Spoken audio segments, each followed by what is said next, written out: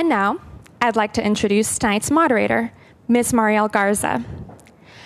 Mariel Garza is opinion editor of the Los Angeles News Group, 9 daily newspapers in the greater LA metropolitan area. She has been a working journalist for more than 20 years. She joined the LA Daily News in 2001 as a reporter covering the Hahn administration, became a writer for the editorial pages, editorial page editor, and in 2012, editor for all the Los Angeles News Group opinion content. Please give a very warm welcome to Mariel Garza.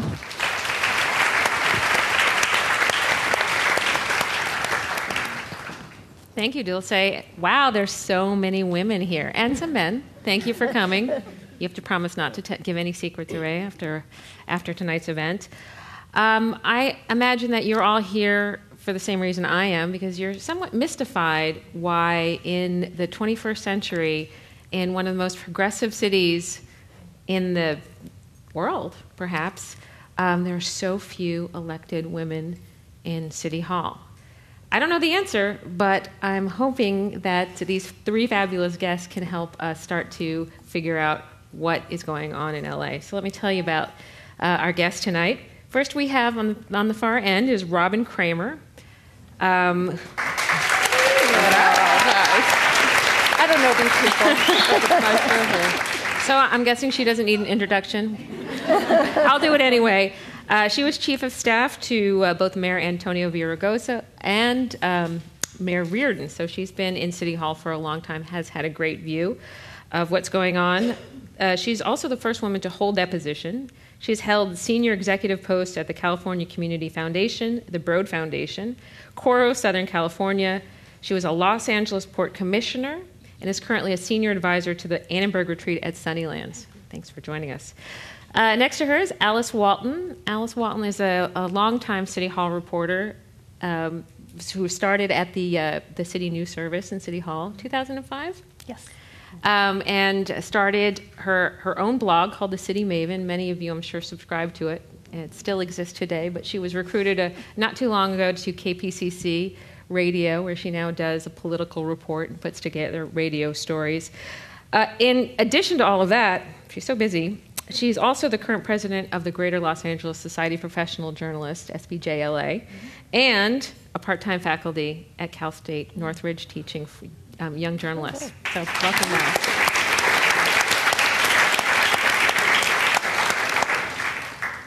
And next to me is Linda Griego, who's overseen several entrepreneurial ventures in Los Angeles over the last decades. Most recently, 2 bakeries, one in downtown and one near USC, called Echea Cafe and Bakery, which sound like fascinating and yummy places. She's been a deputy mayor of Los Angeles under Tom Bradley, CEO of Los Angeles Community Development Bank, president and CEO of Rebuild LA. That was the agency that was created after the riots to rebuild or to do the economic recovery following the 1992 riots. And in 1993, 20 years ago, she ran for mayor of Los Angeles. So she's had an inside view. Thank you so much for joining us tonight. Let's give it up. Now, before we get into the whys and the hows, let's talk about the bigger issue, and that is the so what. Why does it matter what the gender is of our council representatives, of the people in City Hall? Does it? Anybody? Who wants to start? Go ahead. Robin? Sure. Well, I mean, a lot of reasons. First of all, the world is made of men and women, and decisions that are made at the public table should be inclusive of all views. Mm-hmm. And not just of those of gender, but of sector and experience, of racial and cultural background, because the decisions are better. You know, that expression, where you stand depends on where you sit? Well, it's really true. And so the democracy is richer, not to get sappy about it, mm-hmm. and the decisions that are made are better when we err on the side of inclusion. That's how I see it. I totally agree with that, because bringing in perspectives, different perspectives, is always going to make the decision-making much, much better. And I think that when you include women, when you include people of color, when you just come out with a better a much better product. But I would argue that many of our elected officials have a very female-centric view. They've got women on their staff. So again, just give me a deeper look into why it might make a difference in around the city council rotunda. Alice, you're there every day. Yeah, I mean there are local issues where women will make a difference, and it's not just the big national issues that we think about. A couple months ago, I talked to former Councilwoman Joy Pikus, who was on the council in the 70s and 80s. And she talked about looking at things like maternity leave, childcare, equal pay in City Hall. Those were things that were not being talked about by her male colleagues. Even now we see this. We were talking beforehand about a study that came out of Europe where cities looked at how men and women use public spaces like parks and subways. They use them differently, and then that influenced design. So maybe you have a wider sidewalk for strollers, or you have better lighting for safety. So it's appreciating the different viewpoints that men and women bring to the table. And there are things locally that they look at differently. Do men and women govern or legislate in a different way? Robin, you've been inside City Hall and worked for two men. I think it's very hard to use, one paintbrush for a whole, a whole class and gender of people. But I will say this: I think, in general, women handle power differently. I mean, politics is the art of the possible. In general, women are in, a lot of studies done about how women and men communicate. Women communicate to build rapport. Men communicate to report. And so I think it's what one's life experiences that you bring to the table, and being concerned with family issues, with business issues, with equity issues, with opportunity issues. These are not only the domain of women, but women in general seem to bring these issues to the fore quicker, deeper, and with greater passion. I think it's also because historically women have run for office to change the world. And maybe that has changed some, but I am not 100% sure that's the reason men run for office. Well, Linda, maybe you have some perspective on that. Well, something we were talking about earlier, I think that why we don't have more women running or interested in running, I think we have to take a look at what makes a city run, and it's economic development, right? It's a job base, it's a tax base, and you don't see very many women in those positions, and those are usually jumping off because you know your community, and I think that City Hall, while you do have I don't think that they necessarily govern differently. I mean, I think women politicians can be very similar to males in certain aspects, and the vice versa. But I do think, what is it on the ground level that allows for kind of getting started into why do you want to change the world, and what does that? I think for a long time it was very much, if you have one woman, you don't need any more. And I see us right now kind of retreating back to, I think you mentioned that in 2001 we had 5 women in the city council, and today we have 1. How did we allow that to go back? And is that because we just didn't have the pipeline? We're not building the pipeline? But what is it in men that go into politics that are involved in? I think it's a lot to do with the economics. That's just my own perspective. One of the reasons I ran for mayor was because, I really believe you've got to have jobs. You've got to have. It runs across the, building a tax base, but it's more than that. You won't have gang problems if kids have something to do, if they have jobs. And I just really felt that we got very involved in problems that Los Angeles has had that had nothing to do with building a job base, because the job base to me really will define how prosperous a municipality will be. All right. Well, Alice, maybe you can set the stage. Just tell us where we are. Give us your view of City Hall, and give us a little history. How does it compare to 20, 30 years ago in terms of the gender equality? Mm-hmm. Well, I mean, as you mentioned, we have one woman on the LA City Council who's elected just 2 months ago. Our mayor, our city attorney, and our controller are all men. When I was looking at research earlier this spring, fewer than half of the mayor's commissioners were women, and I think only about 4 council chiefs of staff at that time were women. So it's not just who's actually on the ballot; it's who's kind of behind the scenes there at City Hall. Our first councilwoman was Estelle Lawton Lindsay back in the 19-teens, but probably most people are familiar with Roz Wyman, who was the second woman elected to the city council and is still a very active figure, I would say. And then we had a fairly steady stream of women in the 70s and the 80s coming through. Right, and at the most that we've ever had at one time is 5 women on the council, which is a third of the council. So still not equal if you're looking for the gender balance, but that's about as far as we got. The past couple of years, you had 3 women, and then some of those women went on to higher office. Janice Hahn went to Congress. Wendy Gruhl went on to be controller. Then you had both Jan Perry and Wendy Gruhl running for mayor, but they weren't replaced by women on the council. Each of those women was replaced by a man, and that's how we now have 1 woman on the council. What did the political landscape look like in 1993 or in the years before you ran for mayor? I think that there was, from my perspective, a lot of enthusiasm about running. At that time, there were a lot of sort of women's political caucuses, encouraging women to get involved, looking at mentoring women that wanted to run for office. I remember being very encouraged to run by women when I was deputy mayor. And I was not necessarily, not disinterested in running, but it wasn't why I went to work for Tom Bradley. Mm-hmm. But I also came from a background, my grandmother raised me, and she was very active in the community, and her thing was, don't complain, vote. And so she always said, you go and change things if you don't like them. So I always had in my mind that if women got involved, you could make a difference.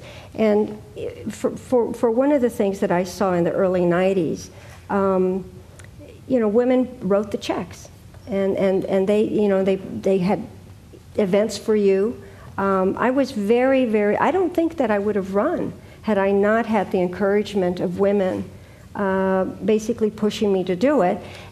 Also men. I had a number of people who also were in my campaign were involved in helping me get there, but I think those early supporters meant a lot to me, and I would say the majority of them were women.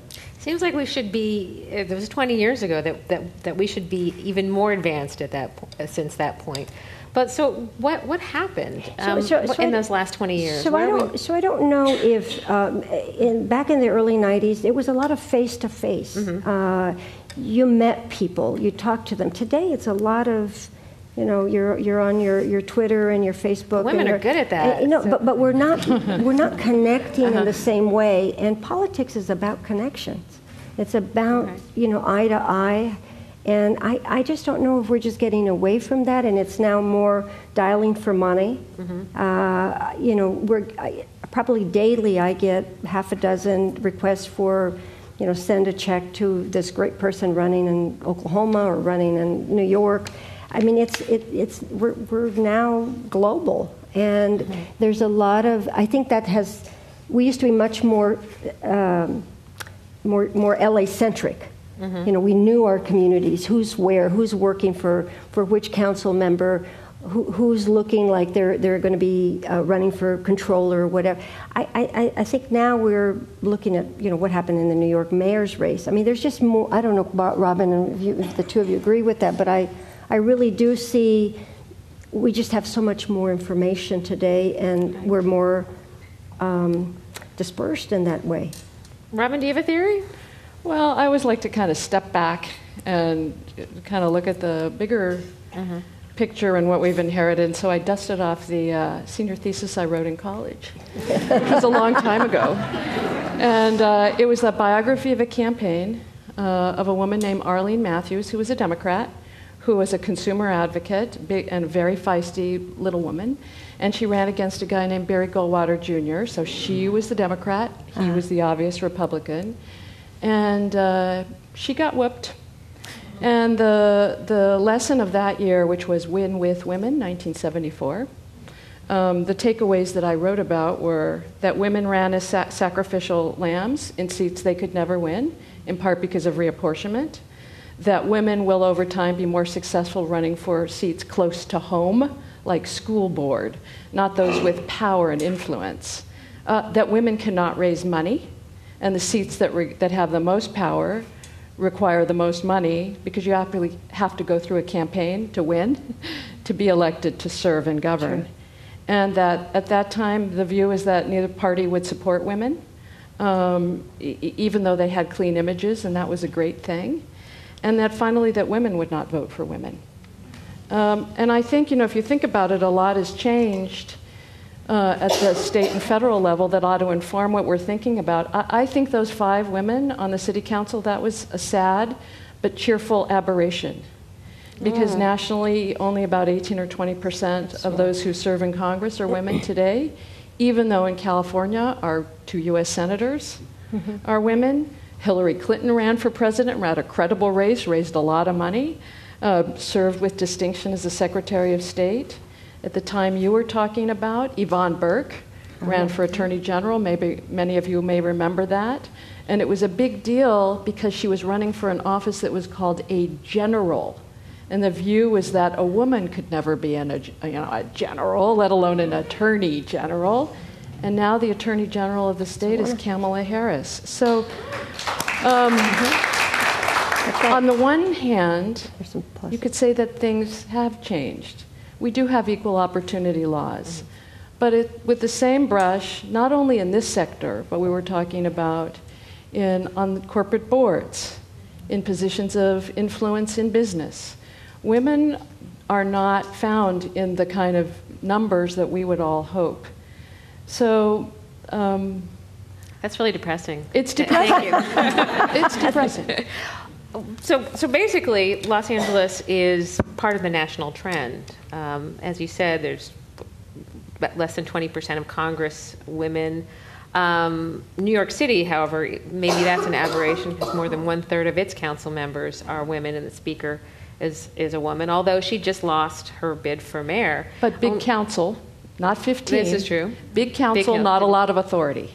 Well, when you were talking, it occurred to me that maybe that might make a difference in Los Angeles. In the past 20 years, the city has become more prominent in the political scene, and I wonder if that plays a role in who's running for city council positions. When you have a launching pad to the governor's mansion, does he actually have a mansion? Anyway, if you have a launching pad to the governor's seat, to any number of important congressional jobs, when you have people from the state legislature choosing to run for the city council, maybe there's something a little different about the dynamics here. Well, I think it's getting more difficult to get elected to the city council. I mean, you mentioned women running for school board, and that's where our one councilwoman is from, is the school board. We have 7 council members who are from the state assembly or the state senate. Yeah. So if you are a smart, active woman who believes you can make a difference changing the world, and you're going to do that in public office, how do you compete with that, money-wise? Those 4 candidates who were elected this most recent round significantly outraised all of their competitors. They had big name endorsements. They had quite the launching pad to get onto the council. Other council members, we have 2 who are former chiefs of staff to their predecessors.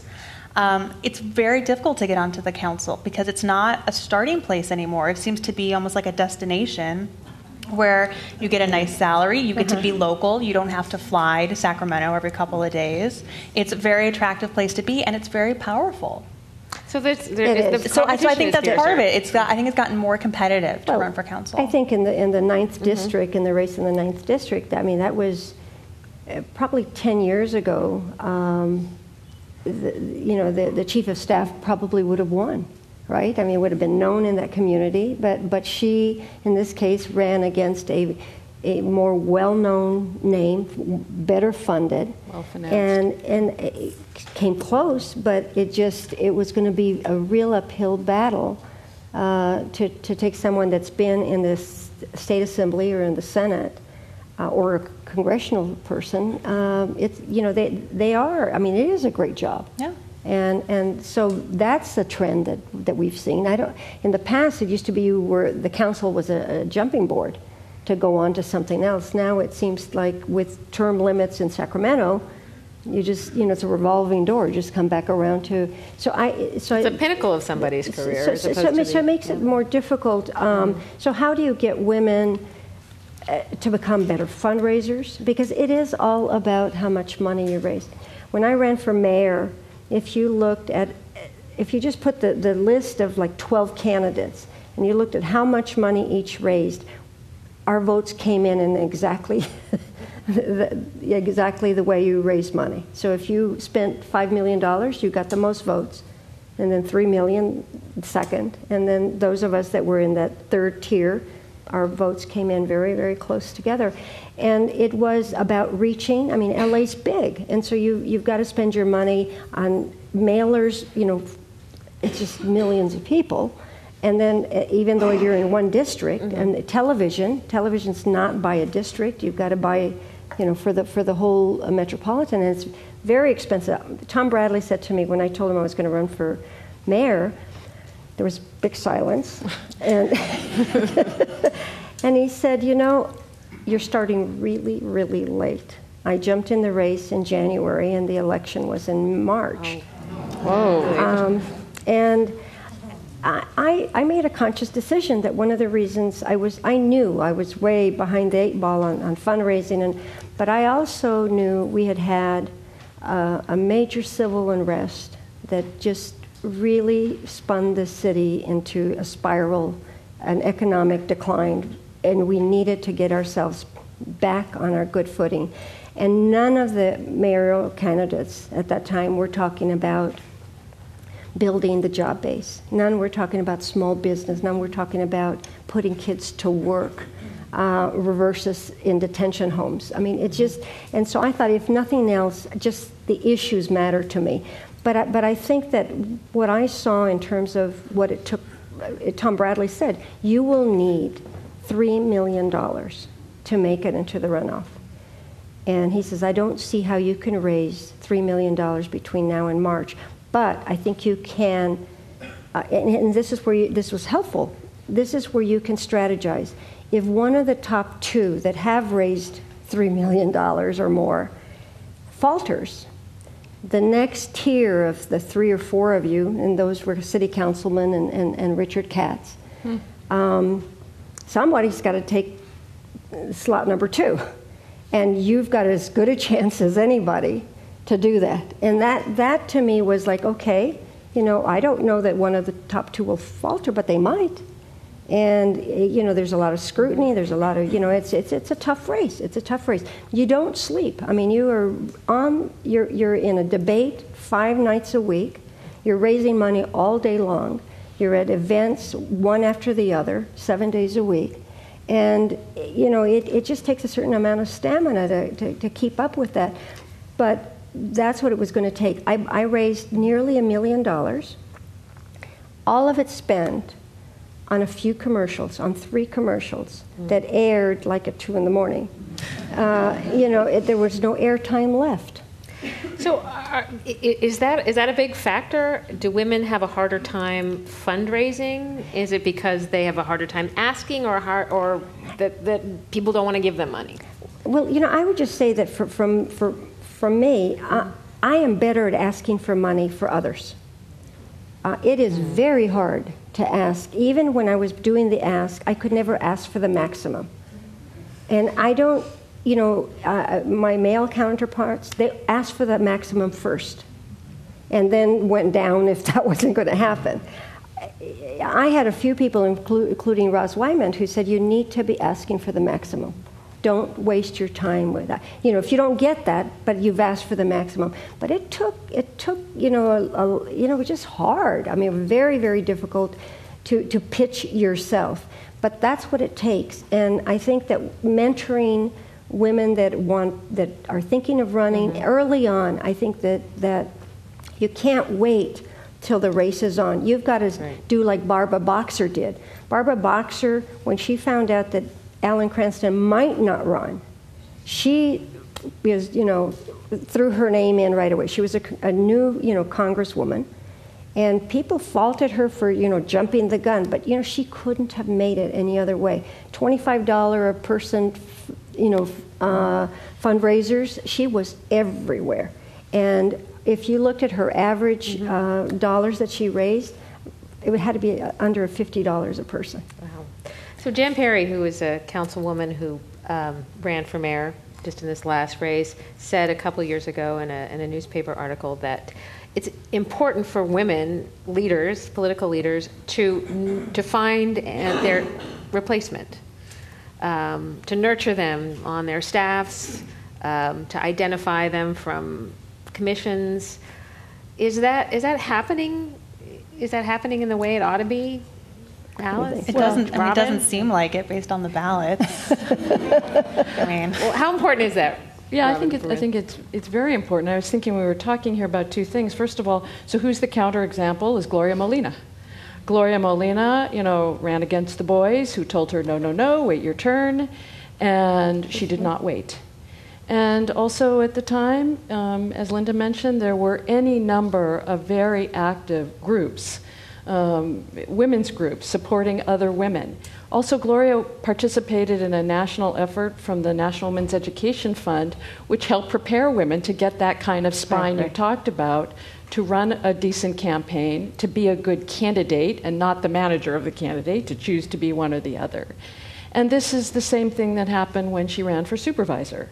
So audaciousness seems to be like one of the important factors. I also went back, I guess, as the resident historian here, and looked at all those women who have been in city council and who've retired. Two interesting things, all but one of them, their chief lalas were women, all of them.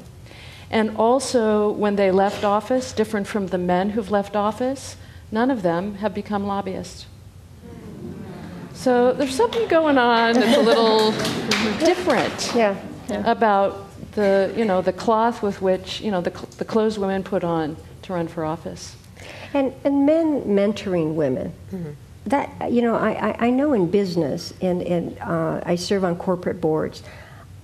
I wouldn't be on corporate boards if there hadn't been men mentoring me. Is it as bad on corporate boards as it is in politics? It's probably as bad or worse, okay? Because you will, especially on publicly traded companies, there are very, very, very few women. But how I've gotten on those boards has always been through a nonprofit board where I served with someone who turned out to be a board member on some corporation, who would then recommend. You know, it is very much a very small circle, and I think that Alan Cranston, and I worked for him in 1969 through 76. He really pushed women in his administration. I mean, he made sure that promotions, he looked at the whole staff as to who was getting promoted. And I remember, I told the story a little earlier to my colleagues. I was about 20 years old, and I represented him on military and veteran affairs, and was sent to the Pentagon to represent him at a meeting of all the congressional staffers. And when I got there, I was turned away. And they said, at first they said, you know, what are you doing here? And I said, well, I have this invitation. They said, well, no women. And so I said, well, you know, I'm representing Senator Cranston. They said, well, there are no women here.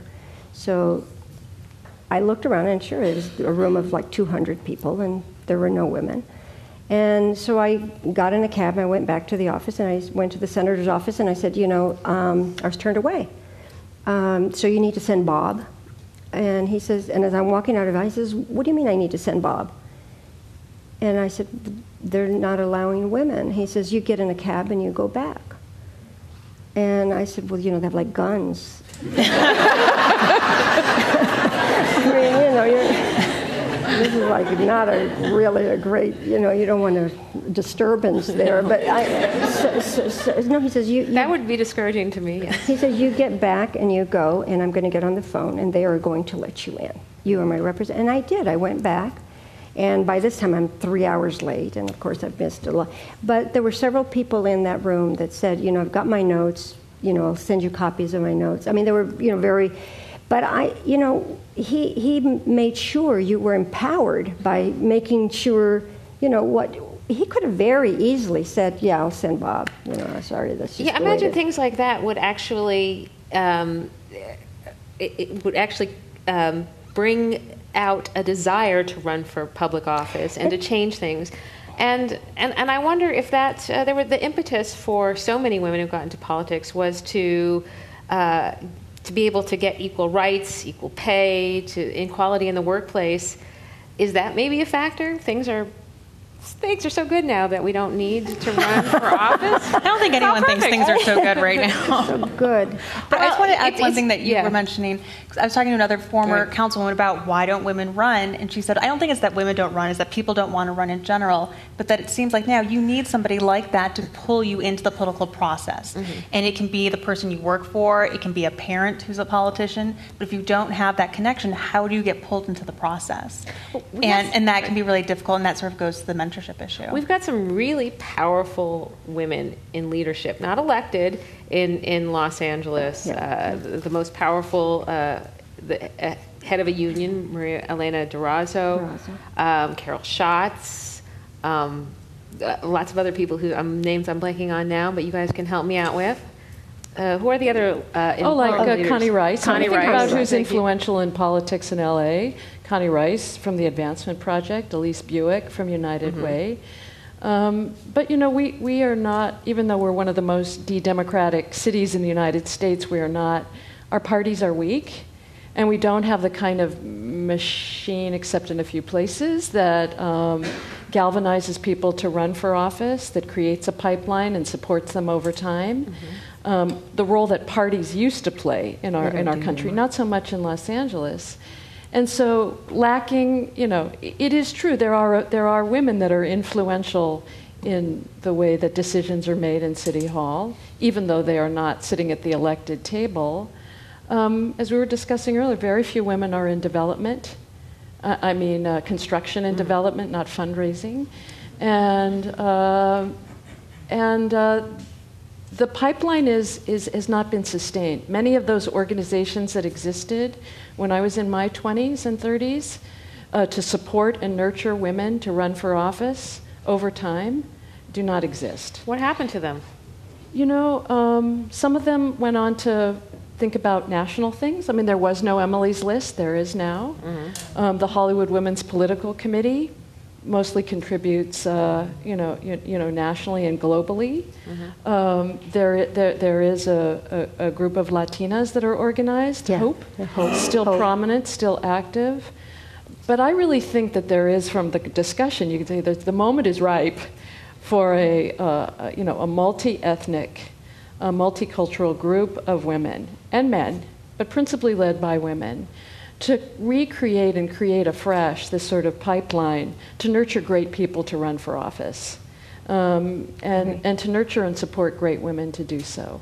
I was at an event for Hope, and I was really encouraged by the number of young women who said, were in the audience, who said they were running for office. They were going to run for office. They were getting their education. These were, 20, 21-year-olds who just said, this is, a mission, I want to do this, I want to get this, my background, but I'm going to run for office. So we may be surprised with Did they say why they wanted to run for office? Many of them were interested in education and wanted to get involved in making our educational, environment better. Some of them were environment. Many of them had issues that they were very interested in. And I think that one of the things that I learned when I ran for mayor, you do have to have a broader perspective. If you're a one-issue person, it's very easy to sort of, marginalize you. And so it is, but then you may go the other way, which I tended to do, which was I have to know everything. So, TV sound bites are like this, right? So you can't sort of explain a whole lot of things. And so I had to really kind of get advice. I had to, I wasn't going to just run. I had advisors who said, you need to polish. You need to be more polished. You need to speak better. You need to project better. You need to, just basically, they said it's all about television and how you're going to come across. And I think a lot of times when you come from grassroots, you're sort of like, hey, it's who I am. It's just, but I think in today's world where it is, you don't have a lot of time for people to get to know who you are. You do have to project, an image that sort of says, okay, this is the person that's going to go in and do something. I was quite surprised when Chris in New York didn't win. It was her election to lose, and she came in third for mayor.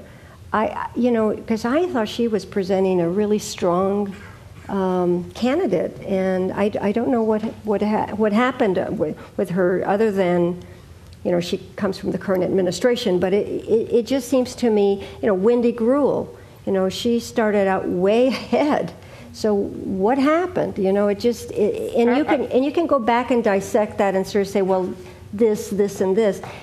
But when you're in the middle of a campaign, it is you are listening to your advisors. You don't have time to really, listen to everybody, and you just go with this one strategy. But I really thought Jan and we had two very strong women running for mayor. Well, maybe what's happening in Los Angeles is just, it's a reflection of something within our culture. We've never had a female president, a woman president. We know we haven't had a woman mayor. But yet there are women presidents of all sorts of countries that we don't think of as developed or not developed, which are not, have no sorts of gender equality that we do. What's going on? Are we just a sexist nation? Probably. Well, or are we less enlightened than? Well, than, I would not say that Great Britain is evolved in a way different than. And Margaret, if you think about it, Margaret Thatcher's rise was very much like Gloria Molina's, determined, and also that you can't underestimate the kind of difference in party structure, the structure of politics. Look, I think women will vote for women and men will vote for women when they give them a reason to. And the issues of tactics and fundraising and so on, do matter. But I thought it was unfortunate that Wendy, who I think is a tremendous leader, her campaign did not present reasons for women to support her, despite her long history and leadership. She solved the rape kit backlog. She did that, among other things. So. There is a difference between governing and campaigning. Since you brought up the mayor's race, I just have to ask. Yeah. Was gender an issue in that race at all? In this mayor's race? I wouldn't say it was necessarily. I think that when you looked at the candidates, you couldn't just say vote for me because I'm a woman. Right. Okay. That was, and I think a lot of women did not like that. If that's what came across. From Wendy's campaign. I just think that I don't know that it was really a gender backlash or anything like that. What do you think?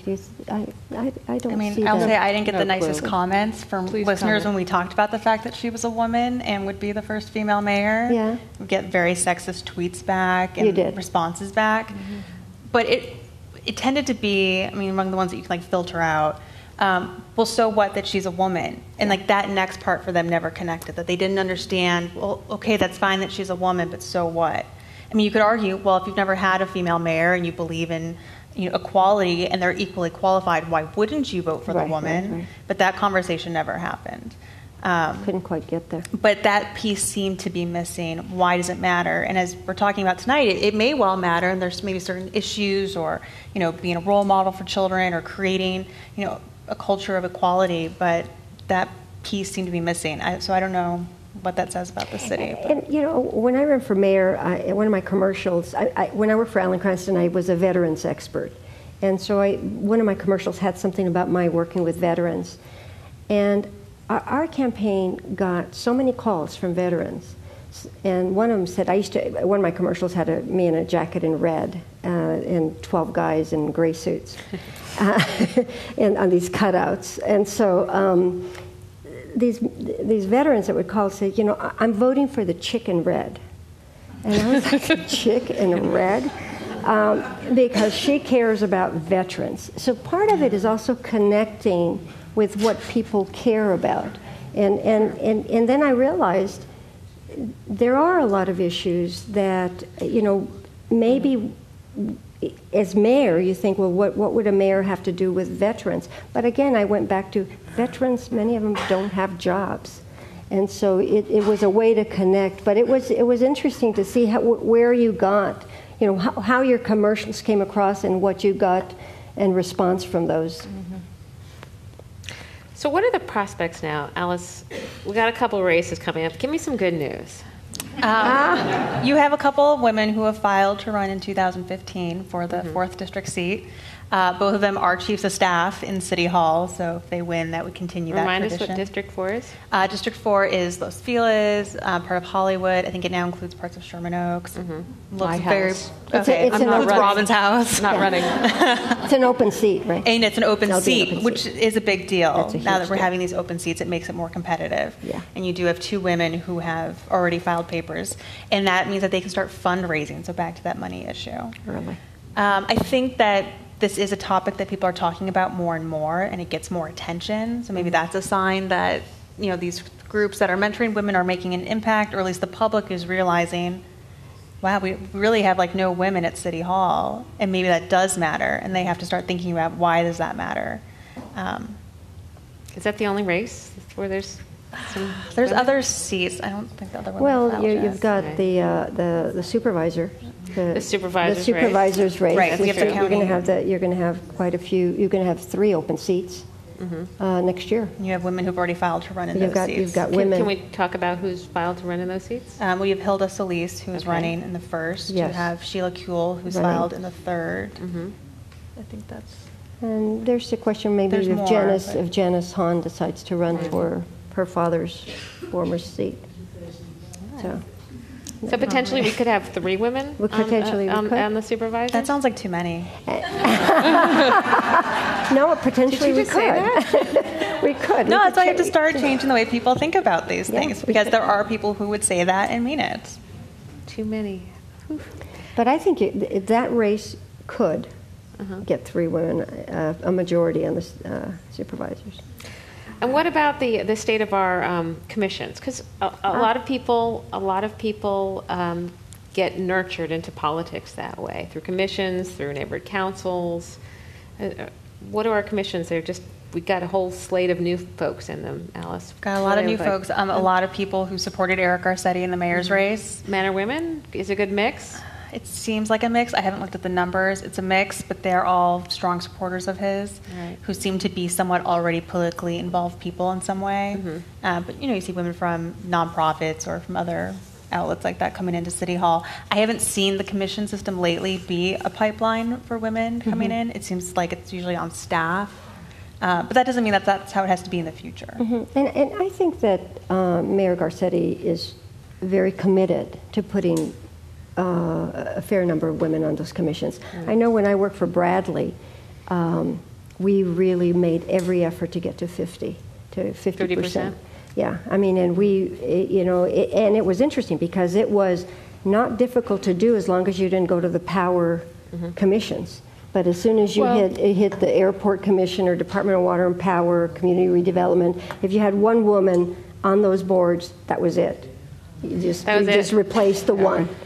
And so we brought it to Bradley's attention that that wasn't going to work. And partly because a lot of the supporters in a mayor's race are put on those commissions. And if you don't have women who have putting money or raising money, they don't get the appointments. Well, just to to disagree a tiny bit. Yeah. In Mayor Villaraigosa's administration, there was a concerted effort to have gender balance and also to place women on the DWP board, on the harbor, as I served, the airport, planning, etc. A very strong commitment and good results in that regard. Also, the mayor had a point of view, which was that you didn't have to vote for him to be on a commission. This is really not how they were constructed. He was extremely interested in making sure that there were people with environmental credentials throughout commissions, not just in one or two, and to bring that policy perspective throughout. And I think, having been a port commissioner, which was fun to be an honorable instead of a staffer for a little while, I'll tell you, one learns a great deal, and it's also a tremendous way to contribute. It's true. To city service. How many women were on the Harbor Commission with you? Well, let's see. Cindy Misikowski is the chair. Okay. And so I see Geraldine Mendoza, who also served. So it was 3 and 2 or 2 and 3. See, that was a big change. I was on the Community Redevelopment Agency board, and I replaced a woman who came off of it. And later that became, there were 3 women. Right. But it took time to do that. And I think that through the commissions, that is a really good way to get into politics. Well, we're about to move into our question answer, but before we do, Robin, I just wanted to ask you and you too, Linda, if you have, if there are any women to watch that we should pay attention to who might, who are just, may run for a city council race or ones that have great potential. Anybody? Well, I would say right now, Hilda Solis has to take this seat. I mean, if Gloria's seat goes to, to a man, I just can't believe we would do that. So I mean, but it's going to take money. It's not a free ride, and I think Sheila Kuehl will do a really good job, and I think we should. I think that the supervisor's race, because there haven't been any openings in a really long time. I think the last one was Mark Ridley Thomas, would have been, 10 years ago. This is a really good opportunity. And then we do have some council seats, the 4th district. I mean, that's one where a lot of effort can go into getting someone that's going to be a really good candidate. Robin, anybody come to mind? I have to say, I don't know. Mm-hmm. I don't know. Is that unusual? Yep. And so, oh no, I'm ending on a depressing note again. No, so I guess I'm wishing and hoping, and but I do have to say, I look at a guy like Joe Boscaino, the councilman of the 15th district, local, LAPD officer, salt of the earth, grew up in the community, has relationships. I think there are women and men. I think there are women like this in every part of the city, and who ought not be discouraged by the fact that they don't have money for television, because they know the community, they were raised right, and so I'm an optimist. I just don't know who they are. All right, well, thank you very much. Now it's time for your questions. Hi, Emily Williams, former political staffer for the City of Los Angeles. It seems like there are 4 major sources for the current City Council, and they tend to be the state legislature, the school board, LAPD, and political staffers. So instead of kind of fighting the system and saying, hey, where are our neighborhood councils? They're not producing people for the council, or they're not successful in running. Maybe we should look at some of the deputy chiefs over at LAPD, like Sandy Jo MacArthur, who would make an excellent candidate, or some of the school board members, like Tamar Galatson, who is used to running and having to raise money and also knows the city system really well. And maybe it's time to groom them. So what I wanted to find out was, you just asked, who are these people to look at? Would those be reasonable people to look at, and how do we encourage them to run? We do know that Tamar Galatson did run for city council and lost to a man. She's right. I mean, those are the 4 pots where everybody comes from on the city council. One thing that really struck me, going back to Wendy Gruel's campaign, was the amount of criticism she took for the ads that were run not by her campaign but by the DWP, that were hard-hitting against Eric Garcetti, and some of them may have been open to some question as to the accuracy, but at the same time, like it or not, negative campaigning is a part of political life, and as long as those ads are perceived as effective, they are likely to continue. And yet she seemed to take a lot more personal criticism for those ads when a couple of years ago a school board race in the Silver Lake area had two candidates, both men, who had independent supporters running ads just eviscerating each other. And the tone then, the reporting then was sort of, oh, isn't that a shame? That campaign has turned negative. Whereas with Wendy, it seemed like, oh, how awful. Why aren't you denouncing these bad ads? It just seemed like women are still being held to a higher standard. So, and nobody was talking about this. It didn't seem like, I didn't see any commentary in the media calling out the people who were criticizing Wendy for saying, hey, you know, you holding male candidates to this high standard? Because you sure didn't 2 years ago in that school board race. So I wonder if you could address that. Good point. Double standard? Is there one? Yes. I mean, I think people also hate the DWP, and so you can't ignore the fact. Seriously, you can't ignore the fact that because that was the union. I mean, she did not get that same kind of pushback when she got, you know, independent spending from the police union or the firefighters union. Well, she got pushback on her plan to hire more cops, but the DWP is its own beast, and I think she got caught up in that. I mean, I felt like there was a lot of coverage on that, probably too much in terms of how much was written about the independent spending by the DWP's union in that one. I don't know if that's because she's a woman. I would say it's not. I'm sure, you know, her staff might feel differently, or her supporters might feel differently. The tendency in recent years to really go so negative and really delve into people's personal life and, you know, uncover secrets that never could have been uncovered before, or even if they were, nobody wanted to know. And I think that's really changed in the past, say, decade or two. And I wonder if women maybe just don't want to go there, you know? They just don't. It's just gotten so dirty, the running, that they just don't want to engage in it. I wonder if any of you think that's been a disincentive to women running. I think it's a disincentive for people, you know, not just women. We were talking about this earlier. It also depends on your own sense of and need for privacy. And if you are a private, shy person, you probably shouldn't run for office, male or female. And then the question, why negative campaigns? Well, we have to ask ourselves why. Because they work. I'm not saying that is a great thing, but they prove to be effective. And it's terrible, corrosive for our democracy, and, you know, creates a terrible, unvirtual circle of people not wanting to run because of that. And then there are those that stand up and say, no, I'm going to run ours is going to be different.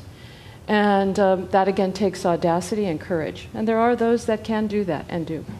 You know, when I was going to select my campaign management and people who were going to do my media campaign, there were two choices. One is, do you go mail? You know, you have 5 kinds of mailings that go out to everybody, or you do television. And I couldn't afford both. If you have enough money, you would be doing both. But I was not in that position.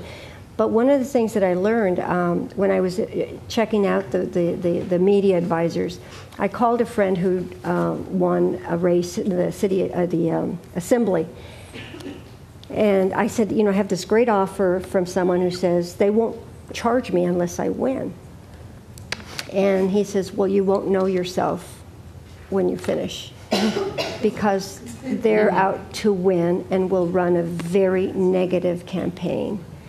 And I just said, I'm not running for that. But I mean, you know, sometimes those are the choices that when you start to see, the stakes are high. And I don't think negative campaigning is going to go away, unfortunately. I think, if anything, it probably will increase. I would like to say that Los Angeles African American Women's Political Action Committee, we raise monies for women who are interested in running for office, and Celestine Palmer is a founder. So just letting you know, that is another organization, and we're still around. There was discussion that name recognition and money have a lot to do with winning a campaign. However, Nuri Martinez won with half the amount of money to former Assembly member Cindy Montañez. So I'm curious to know, like, what are the factors that led to her winning this campaign? She had very low voter turnout, and she knew what voters she needed to get to the polls, and she went door to door, and she got them. Yeah. And she worked her butt off. Yeah, that's good strategy. Pretty much it, yeah. She had a good strategy. That's exactly. I remember when Marguerite Archie Hudson ran, and she didn't have very much money, but she knew the high propensity voters, and she went after those voters and just targeted those. She, didn't do the lawn signs, or she didn't have the money, and she won. So part of it is also being very strategic. Hi, Paul Kovich, University of Southern California. Getting back to the mayor's race, I was a supporter of Jan Perry when she ran for mayor. Now, during the runoff, Wendy Gruhl ran some terribly negative pieces against Jan. So when it came time to the regular election, Jan Perry endorsed Eric Garcetti. She brought over a lot of women and African Americans, both, to Eric Garcetti. And I think that was one of the biggest factors in Garcetti winning the race. Would you agree or disagree with that? I'm not sure I can agree or disagree. I'll say anecdotally, I have heard from women that they were very upset by the Wendy Gruhl mailer that discussed Jan Perry's ex-husband's money problems, and that may have caused them to flip. I mean, if that was the case, they're not strong Wendy supporters or strong Eric supporters. They're looking for somewhere for their votes to go. And that's anecdotally. I don't have any numbers that would show what impact that had, but that mailer has come up many times.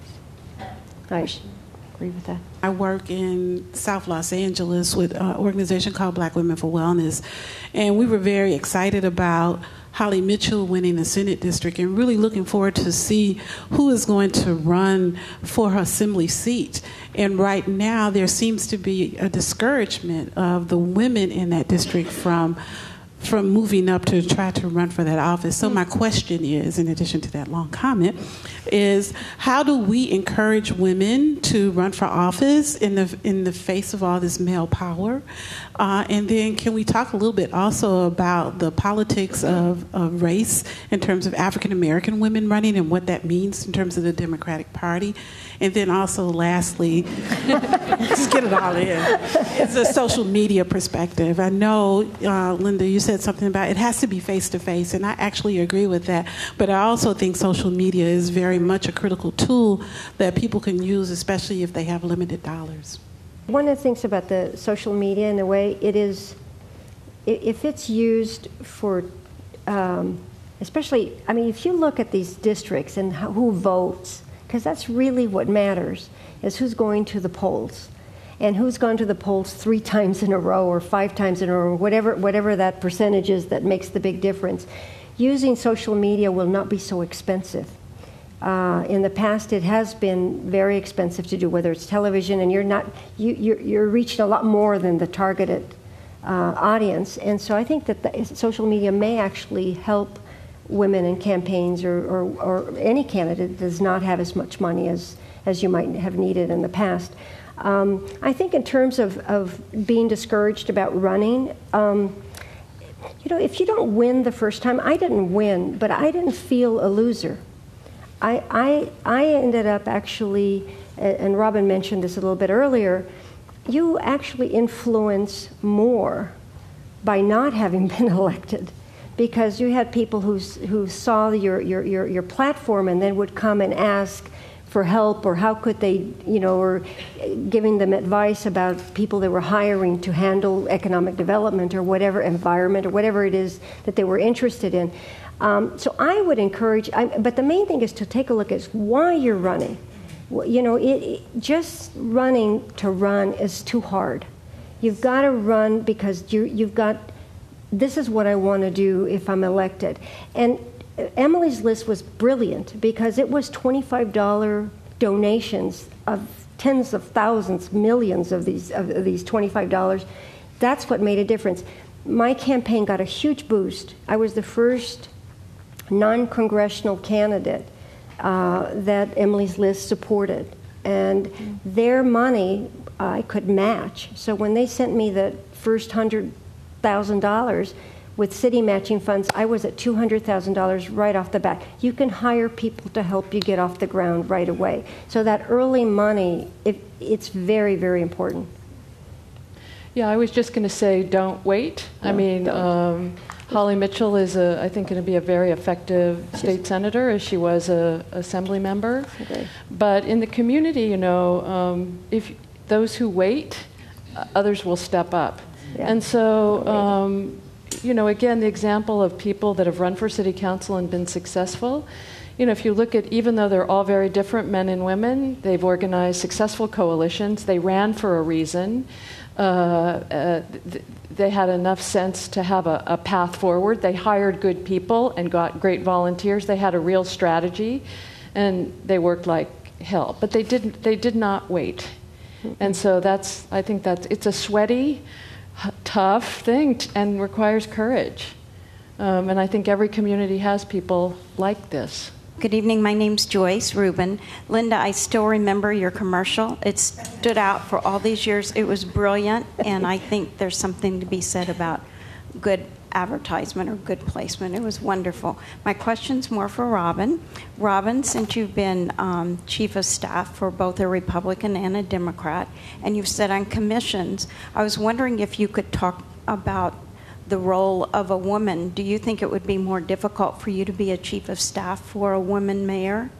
And what we could do to better gear ourselves to put us in position to run a stronger background? Like, how were you treated when you were on those commissions or in your staff position? Well, I guess, you know, these two men, Richard Riordan and Antonio Villaraigosa, seem like they're very different. One's a Democrat, one's a Republican, but they both love the city, and were very, very tireless. So no, I could work for a good woman. I think I work for some good men. And I think the way to prepare is to be involved. You go where your passion is. And this is why I think folks that are involved in the environmental, you know, movement, in neighborhood affairs, one way or another, they learn a lot about their community. And I'm looking here at Michelle Siqueiros, who runs the Campaign for College Opportunity. You know, not exactly a local issue, but a local issue in every single way. And so if we had more people like Michelle think about running for office. Yeah. I'll write a check. Our community would be a really much better place. But there are many opportunities for civic engagement, and running for office is just as I see it, one. Thank you so much. With that, we'll see you upstairs.